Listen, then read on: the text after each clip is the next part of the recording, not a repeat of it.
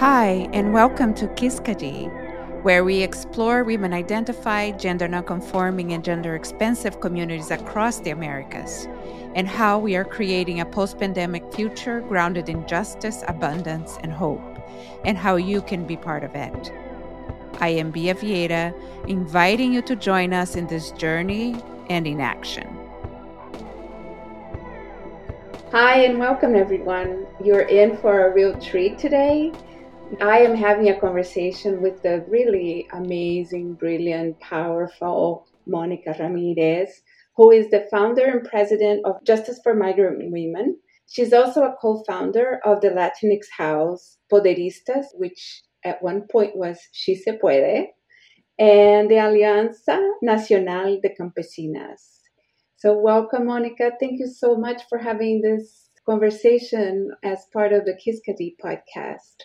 Thank you so much. I'm excited to be here. Thank you. And I want to share that we have worked together on two projects, one slightly and one more of a partnership with Poderistas and Masks for Migrants, the Mask for Migrants campaign.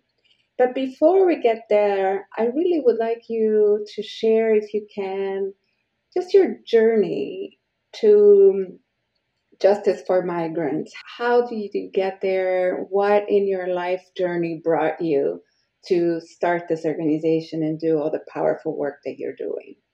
Yeah, well, I come from a migrant farm worker family. I'm sitting in Fremont, Ohio, which is the small rural community where my parents settled out of the migrant stream. Actually, my mom's side of the family and my dad's side of the family arrived in this little town for the purposes of working in agriculture, and eventually they found their way out of agriculture. So I'm the first generation in my family that did not have to migrate for the purposes of work, which, if you know at all about agriculture, that's actually a huge accomplishment.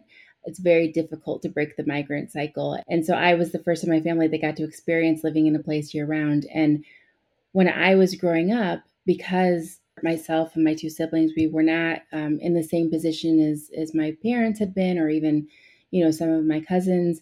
We never had to work in the fields. It was really important to my parents to make sure that we understood that we came from this migrant farm worker background, what it was like to work in the fields. And, I think in their own way, they were trying to educate us about our privilege and to make sure that we understood that we had a job to do and that we needed to figure out how to give back. And so from the time I was a little kid, my dad would talk to us about working in the fields and, migrating around the country and what the housing was like and the poor working conditions. So that was always very much part of my reality. And when I got a little bigger and was a teenager, that sort of was when I guess, became an activist. I never thought I was an activist. I thought I was just doing stuff in the community, but that's what people decided to call me. Because my parents had educated us about farm workers, I recognized when injustices were happening in my community against farm workers and started writing for a newspaper. And eventually that led to me wanting to become an attorney. And then as an attorney, creating a project for migrant women in Florida, which I eventually scaled to what it is today, is Justice for Migrant Women. So, I feel like my work is in my blood. It's the roots, for me and my family in this country, in this community. And I just feel really fortunate that I had parents who understood that part of their work as parents was to make sure that we didn't forget where we came from, and that we also didn't get to just sort of live this life that was free of some of the hardships that they experienced, and that we actually needed to know about it and try to do something to make things better. Wow. How did they make sure? Like, what kinds of stories did they tell you? What kinds of kind of family narratives were part of your family to make sure that that happened? I actually think that probably one of the most memorable experiences from my childhood was my father took our family to Mississippi. My father started working in the fields when he was 8 years old, picking cotton. He's one of 10 children, and his older siblings had been working in the fields for years. And at 5, he wanted to start working in the fields. My grandparents wouldn't let him. So when he was 8, it's when he started. And when we were little kids, he took us back to what used to be a plantation. The place where he worked, it was a plantation, and eventually, the farmers opened up the land to sharecroppers and migrant workers. And he worked for a family, a farmer named Gaydon Smith. And so I think I was probably, 8 or 9 years old when he took us there. And we got to see the shack, the literal one-room shack where he and his 9 siblings and my grandparents lived, that didn't have running water inside. We got to go to the plantation where the family lived, and we met with that family, Gaydon Smith and his wife. It was very much like an old Southern plantation with like a plantation store where they would take credit out, during the winter when they didn't have as much work. And that really left an impression on me. My father took us to the cotton fields where he had worked and told us stories about, sometimes they were so tired that they would work all day and then they would sleep on the bags. They would put the cotton in these big bags, and then they would put those on trucks. And he said sometimes they were so tired that they would just sleep, in the fields on those bags. And so, like, seeing it in person, even as a little girl, that just really left an impression on me. And my father did not have formal education until he was 14, because during the time when he was growing up, it was the segregated South, and there really wasn't a school for Latino children. So there was a school for white children and a school for Black children, but for kids like my father and his siblings, there really wasn't a school for them. And so they worked in the fields, from the time they were little until they grew up. And so my older aunts and uncles never went to school. But when my dad was 14, because Gaydon had taken an interest in him and I guess saw promise in him, Gaydon taught my dad how to read and write. So he taught him his alphabet, and he taught him how to read and write. And then he paid for him to go to the private school.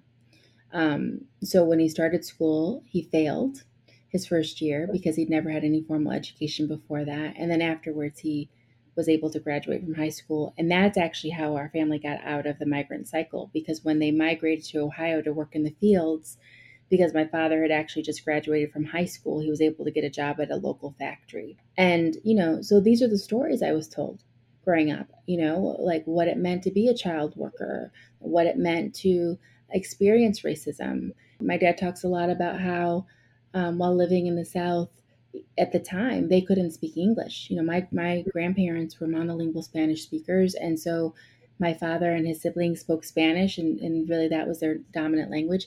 And so they couldn't communicate with the African American farm workers who were working alongside them. And my dad always said, but, the other farm workers, they didn't understand each other, but they were gracious and supportive of each other, and that left an impression on him, because when he grew up, he realized that they had been treated so badly. They're experiencing violence and discrimination. So, I like all of those stories, even though I was a little kid, like those were foundational and really kind of informed my understanding of civil rights and the civil rights movement, like my understanding of economic justice, like, and then, fast forward to where I am now in my career and even just in my life. And I understand that many of those conditions that my dad and my mom experienced, my mom experienced it differently because she predominantly, they worked in the fields up north, so in Ohio and Michigan and other places.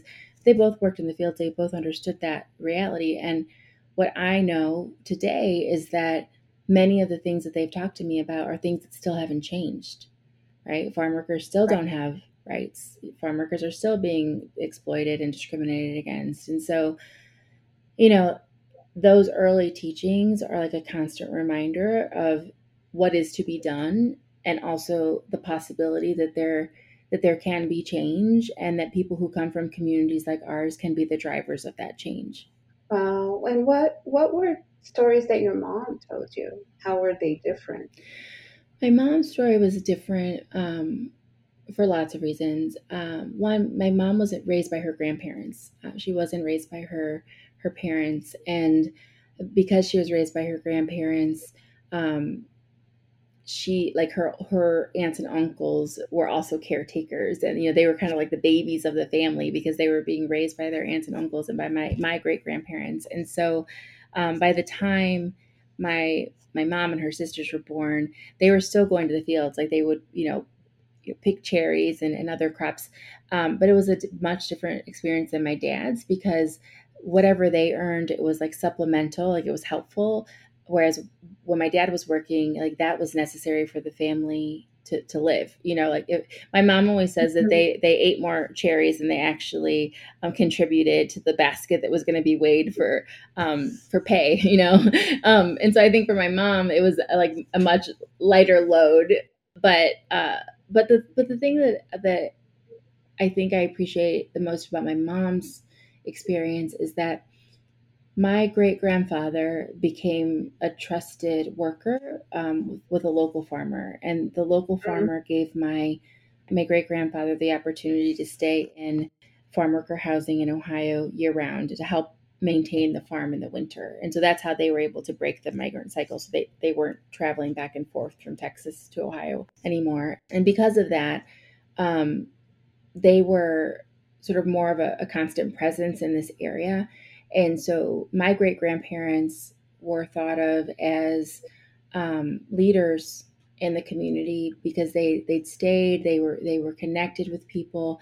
And so this understanding of like what it meant to actually know someone when you were not local, and like when you only came like for a couple of months each year, like I understood that really meant a lot. And like having a community like my great grandparents and my older aunts and uncles um, that were actually here, um, and kind of had a familiarity with other people in the community, that was very helpful to other farm workers that were coming here. Because most people, when you're a migrating farm worker, I think one of the things that makes them most vulnerable is that they're not connected in the community. And so I just remember my mom always talking about how they always had all of these visitors every summer. And it was because when farm workers arrived in town, they would go and they would see my great grandparents so they could, find out, like, was there something they needed to know? Was there was there work in a different place, etc. And when I was born, my great grandparents, I'm very fortunate. I got to know my great grandparents. They were still alive. And I remember experiencing that. Like every summer, farm workers would come into our community starting in June. And it was like this huge, like, party for like 3 months because people were always coming over to my great grandparents and to find out where jobs were, to share information. And workers would bring like buckets of cucumbers and buckets of tomatoes because they were the people that people looked to, to provide information, to share resources, to help get them connected. And I sort of feel like maybe it was like the merger of both of those experiences that actually kind of helped create the organizer that I am, because I learned sort of like the importance of being the resource sharer and the people gatherer, the person that helps create community. I learned that from my mom and my mom's side, and I learned from my dad's side, like what the range of issues were that people were confronting. And so I feel like, I talk about my parents all the time because they're incredible, and I'm so fortunate that they're my parents and they raised me the way they did. But I really think it's truly like the combination of their experiences that made me, I think, able to even have the career and to do the work that I do today. No, thanks for sharing that.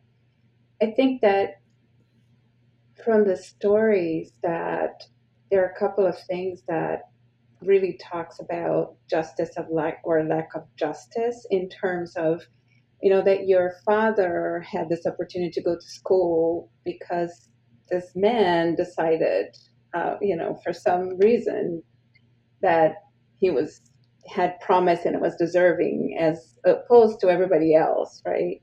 So this kind of lack of systemic way of being able to access education, access many different things. I think that really is so striking about also the story about your great grandparents as well, right? That Yes. a random act can change generations. Um, Yeah, I say that often. I say, there are two farmers who changed our lives forever. And, you know, my story is very unique in that, like, I can tell the story literally of going from the fields to Harvard Square. That is my story. And that story is only possible because these two farmers took a shot on my grandparents and my great grandparents, and it literally changed everything for all of us, my parents included. and my son who will never know what that work is like because his life is so different. But it's like my parents, it's my responsibility to make sure that there's an understanding. I think the other thing that is important to share is that, and what I appreciate so much about my parents is that they always understood, like, we've been given opportunities, but we have to do something with those opportunities that are not only to our benefit. And so after my dad went to, what actually ended up happening, Gaydon Smith worked out a deal with the school. So my dad only went to school a couple of days a week so that he could continue to work on the farm with my grandparents. Oh, wow. So he was like a part-time student, Mm-hmm. and still was able to graduate. But my father then got another job, as a bag boy at the Piggly Wiggly, so that he could use the money from his Piggly Wiggly job to pay for his younger siblings to go to school. Wow. Right? So even at that age, he got like, okay, like, I had this chance, and now I'm going to give this chance, to my brothers and sisters. And I think that's a very special trait. And it's certainly something that I think many of us can learn from. And I hope that, like, that's the way that our communities will get stronger, as we continue to see, like, with every opportunity there is a responsibility, and it's our job to determine how we're going to use the opportunities that we're given to help more people. Wow. Yeah, that's a beautiful story. So it makes sense then that you created not only the organization that you created, but also the project of Masks for Migrants. So really that idea of giving back and the idea of how communities have a sense of belonging while they are going through a lot of transition and migration, because one of the other important thing that comes through your stories is really understanding that migrants are in a constant um, place of transitioning, and how hard that is for families, for individuals to find belonging and to find, to be rooted. So I wonder if you can talk a little bit about the project Mask for Migrants, the campaign, and where is it now, and how can folks still participate? Yeah, so the Mass for Migrants project is a project that we co-created with an entity called Mercado Global, which works with entrepreneurs in Guatemala, female entrepreneurs in Guatemala. And we're also working with This Is About Humanity, which is an organization that works alongside the US Mexico border, and the Hispanic Heritage Foundation. The project actually is kind of an offshoot of another project that we created, which is called the Masks for Farmworkers Project. And both of them started during the COVID pandemic. And the reason that we started them was because we understood that farm workers and migrant women were probably not likely to receive the masks they needed during the pandemic. And we were all told, like, if you want to have a chance of being safe during this pandemic, it's really important that we wear masks. So with the Masks for Migrants project, which thankfully you all have supported and have helped to grow, I thought that the project was important for us to do, not only because we wanted to provide masks to the migrant women and children who were alongside the border, but also really understanding how migration happens and why many migrant women leave or are forced out of their countries. For many of them, there are few economic opportunities. And so the work that Mercado Global was doing to create jobs and to give these female entrepreneurs the chance to stay in their home country, in their communities, and work, that was really compelling for me. And the thought that they would make these masks to basically provide them to keep their neighbors safe, people who were traveling from their country and from their towns safe, like, that to me was really powerful and beautiful. And so it was with that idea that we designed the project and built it. I think at this point we've been able to uh, raise enough resources to give out 120,000 masks, which is more than we thought we would be able to give out. We've actually almost doubled what we thought we would give out at the beginning when we created the project. Our goal initially was, 75,000 masks. I think we will surpass the 150,000 mask mark pretty soon. The masks are for adults and for children, and they basically have been given out at the shelters and the tent cities along the border. Mm-hmm. And the protection is important, but the joy that people feel when they receive them, I mean, that there's like no price tag that you can put on that. And so being able to watch the videos from when people are receiving the masks or hearing about their reactions, to me, that has been so special because it is so meaningful to them to know that people from their country or from their town took the effort, took the time, and like with love created these masks to protect them. It's been incredible to witness that. Um, we're continuing to build. I mean, we all know that unfortunately the COVID pandemic is not over. We don't know how long it will last. We know that people who are in these migrant shelters are very vulnerable to the illness given the conditions in those shelters. So we'll continue to build the project as long as we can and to give masks out. We've given masks out on the US Mexico border, like in the Tijuana area, but we've also supplied masks in other places. And we're actually getting requests from the interior of the United States for migrants who are moving to different parts of the country. But so far, they've been mainly provided to migrant shelters in Texas, on the Texas Mexico border, and then in Tijuana, San Diego area. And I think that one of the things that's important about this project and also all the work that we do is that sometimes people think that we can only make change or engage in change making if it's going to be like some huge campaign or some monumental act. And I think that what's important about this is making these masks. It might seem like a very small act, but what the masks are doing is it's providing a life-saving tool to families who really need it. And it's sending a message of love, hope, and belonging and of mutual care. And we can't underestimate the importance of that. And so I feel like people who are trying to figure out how do we get engaged or what do we do or how do we really make a difference, like none of us should discount these small projects together make a big impact. And so I hope that one of the learnings from the Mass for Migrants project for people who learn about it is that not only did we provide the PPE and send these messages of love, but it was also a demonstration of a pretty straightforward project that anyone could do, and anyone could start it. And so I'm looking forward to seeing where the project goes next. Thank you for sharing that. And I also know that in terms of response to COVID, that you also started access to mental health treatment and mental health therapy. Do you want to talk a little bit about that as part of also as in response to COVID to migrant communities? Yeah, so we launched this project called Healing Voices. And the reason that we created that project was because at the start of the pandemic, we started having town hall meetings with different farm worker community members around the country. And we were holding the town halls because we wanted to understand what their needs were. And they changed throughout the pandemic.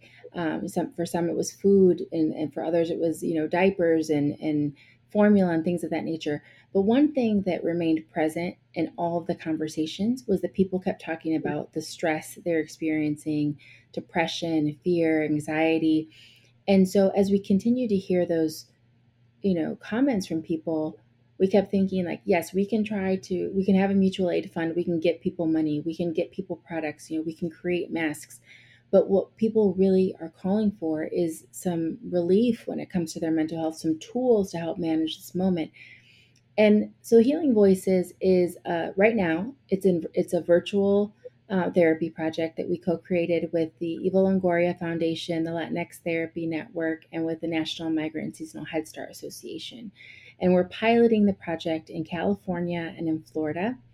And we've been able to create an advisory board that is made of folks who come from farm worker families who were farm workers themselves, and also people who work closely with the farm worker community so they could advise us on the build of the project. We've created a specialized curriculum that goes along with the project, thanks to the help of two therapists. And there's actually two curriculums. There's a clinical curriculum that is being administered by trained therapists, and then there's a non-clinical curriculum. The non-clinical curriculum is really important because therapists are licensed by state, and because farm workers migrate from state to state, we needed to have a non-clinical model so that if farm workers were migrating, that people could conduct the groups without concern about the licensure issues. And really our long-term goal for this project There's two. One is that we will eventually scale it to reach farm workers all over the country. And through this pilot that we are evaluating, that we will have some important learning so that we can figure out how to improve the project and make sure that it is helpful and that the practices people are learning are practices that they can take with them into the future. But the other goal is we believe that mental health care is an occupational health and safety issue Absolutely. for all workers, not just for farm workers and low paid workers. The strain that people are experiencing during COVID is unique because of COVID, but workers experience stress and strain all of the time, even before COVID. And so for some workers, it's even more acute. And we believe that the federal government needs to create a health and safety worker standard through OSHA that will provide workers with mental health care resources and benefits in the same way that we take care of people's physical health at work. And I believe that if we are successful in getting the federal government to adopt a standard like this, I believe that we will actually be able to address some other really important social ills. Like imagine, if someone is mistreated at work and then they have to go home to their family after they've had a terrible day at work where they're being mistreated. Like, what is the potential fallout that can happen in a home? We see an increasing number of cases in which workers are going into their places of employment and there's gun violence that's happening. We see all these things are playing out in the news. And I think if we can get people mental health care and make people understand that it is just as important as physical health care and that we need to extend safety measures in the workplace on that issue, I think that we could potentially make some huge shifts on other issues too. So that's where we're starting. I think it's a really exciting and important project, and we certainly have a lot to learn. And this is only the beginning, but I'm really proud that we've been able to take this first step, and I'm looking forward to watching the project continue to grow. Oh, that's amazing. And we are as well. Where in California and where in Florida are you piloting? So they're virtual groups. So right now we actually have folks who are in different parts of the state, in both Great. states. Yeah. That's the nice thing about the virtual. We do hope that at some point we'll be able to have in-person groups, which will be smaller, groups in particular communities. But right now we have people who are participating, in different rural communities throughout California, like in the Fresno area. We have some folks who are down in Southern California, in Florida. We have folks that are participating that are around the Tampa area, the Immokalee area, so different areas. And we've been getting requests from different parts of the country for farm workers who want to see the project in their area. So that also makes us really happy. The response has been overwhelming. People are excited to see what's going to happen. People have contacted us also from other industries because we want to figure out how do we scale this to other industries, the model. And so we've had worker centers contact us. I think there's a lot of promise with the project, but like I said, we're in the early stages. We're still learning, so we'll see what happens. Oh, that's wonderful. Congratulations. It's Thank really you. fantastic. I want Thank to you. ask you a couple of questions about the work of narrative change because I know you've been very involved. You authored Dear Sisters Letter to Farm Workers. You are co-founder of Poderistas and Latinx House. And all of these three efforts are really important in terms of culture change, narrative change, particularly for women of color, but especially Latinx women. So I wanted to ask you if you could share a little bit about whatever you want, the Dear Sisters letter, but also Poderistas and Latinx House. Yeah, so all of them are different initiatives, and that Latinx House is very focused on uplifting the Latinx community across all mediums, so entertainment, film and movies, but also looking at how the media is portraying the Latinx community. We've called out the fact that book publishers are not publishing enough of our books, and we've also been focusing on how museums are representing us and figuring out how we can create and support artists who are creating art that is reflective of our community, because there's a different story that needs to be told about our community, and we need to be the ones who are telling our own stories. So the Latinx House is actually going to be creating more original content, and we're working on our first short film right now. Yeah, it's good. We're excited about it. And Poderistas is a Can you share anything about the first short? So, It's an animated short. It is uh-huh. so good. But I'm super biased, you know. But it's a story of equality, and I think you're gonna love it. It's coming soon. We'd hope to release it this year. I think it's actually probably gonna be released next in March of 22. But it's a story. It's a story of empowerment and equality, and it is based on a nursery rhyme that many folks from Latin America will probably recognize. So that's all I'm going to say now, but it's coming soon. That is It's good, yeah, and that was really the brainchild of Olga Segura, who's one of the co-founders of the Latinx House, and I'm super fortunate to be. I helped write the script and have been working with her on that project. So I'm not a filmmaker, so that's a whole new area for me. Podristas is a group that was co-founded by Olga and myself, and Alex Martinez Kondraki, who's the other co-founder of the Latinx House. But we actually joined up. There were a total of 10 founders of Podristas, all Latina leaders in different areas, in different work. Some of you probably know, maybe all of them, but Eva Longoria and America Ferrera are two of the co-founders who lots of folks know and admire. Um, but we came together because we basically said, you know, Latinas in this country have been for too long an afterthought. Um, Politicians don't think about us until the very last minute, if they think about us at all.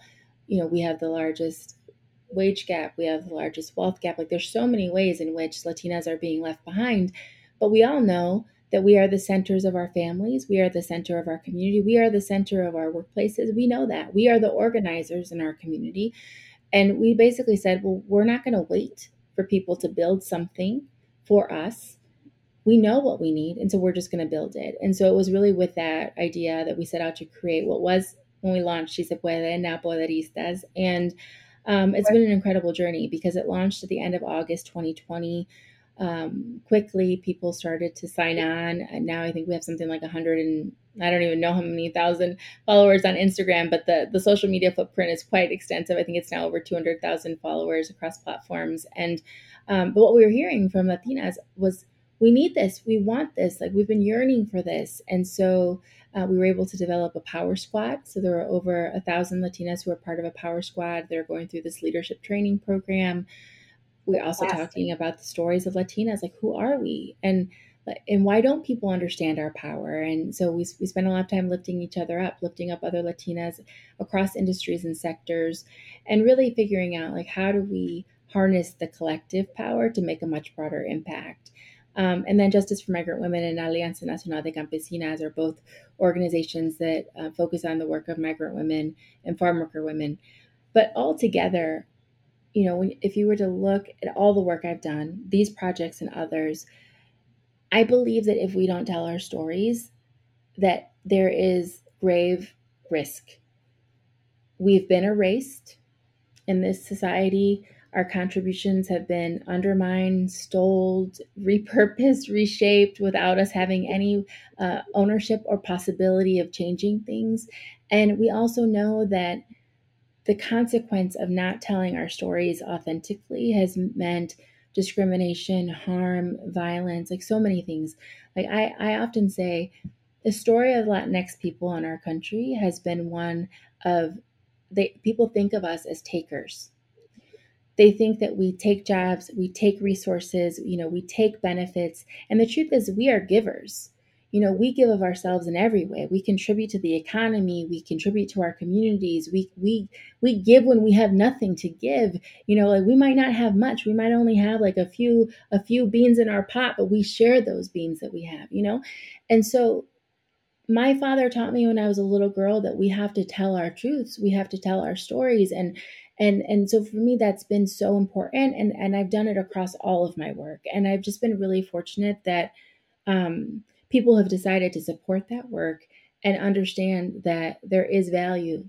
Like, if we have nothing else, if we have no resources, if we have no big buildings or no big, companies, if we have nothing else, we have our stories and our experiences, and no one can take that from us. And there is great value in that. And so all these projects taken together, they're an attempt to make sure that one day when we look back on the history of this country, that we will be part of the stories that are remembered, and that we will have had something to do with crafting those stories in a way that is both meaningful and accurate, which is something that we have not been afforded for far too long in this country, in my opinion. Thank you. You know, the Culture Change Fund was one of the first supporters of Si Se Puede and now Poderistas, and we are so proud to have been able to be part of this community and to continue to be part of the community. So it's such an exciting project, and the same thing with Latinx House for sure. I want to thank you, Monica, for really taking the time and spending this morning, your afternoon, my morning in California with me. And I wanted to make sure that you have an opportunity for those who are listening, you know, how can they connect with your work, with all that you're doing, and how can folks participate in justice for migrant women? Well, first of all, for everyone who's listening, thank you for listening. Yeah, thank you for having me. And people get so confused because they say, like, you have like all these organizations, and it's true. It can be confusing. So you can follow me at Activist Monica Ramirez, and then you can learn about all the different things. But I think my main takeaway for folks who are listening is I think the best way that you can support me is really by supporting people where you live.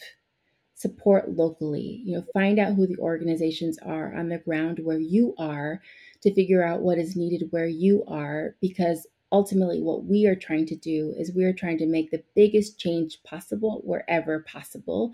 And I think starting in our backyards is a great place to start. So start local. And if you want to learn more about our specific work and how to get engaged, you can find out more about Justice for Migrant Women at justice women.org, and our handle on social media across all of our platforms. So Facebook, Instagram, and Twitter, it's at Mujer X Rising, MUJERXS Rising. And you could find out what we're doing. You can, figure out how you can support other efforts, other campaigns. We always have campaigns. So you can figure out how to support those campaigns if you go to our website or our social platforms. And, I think we just have to remember that we can all make change. You don't have to be an advocate. You don't have to be an activist. You don't have to work for a nonprofit. We can all make change wherever we are. And I hope that if you haven't started, that you'll get started now. Thank you so much. Gracias. Muy grata por la charla and to be together with you, Monica. Thank you. And thank you for all of your support, Via. Thanks for joining me for this conversation. If you want to learn more about our guests, their work, and campaigns, and how to get more engaged, go to medium.com/Kiskadee and follow us on social media. We would love to hear from you. Kiskadee is executive produced by Bia Vieta, produced by Wanda Costa of Starlet Productions. Original music composed by Maxine Solomon. Original artwork by Yasmin Hernandez, Wanda Costa, and Nicholas Schultz. Graphic illustrations by Kay Dugan Morel of Illustrating Progress. A very special thanks to all of our guests and supporters, the Women's Foundation California, the Culture Change Fund, and you.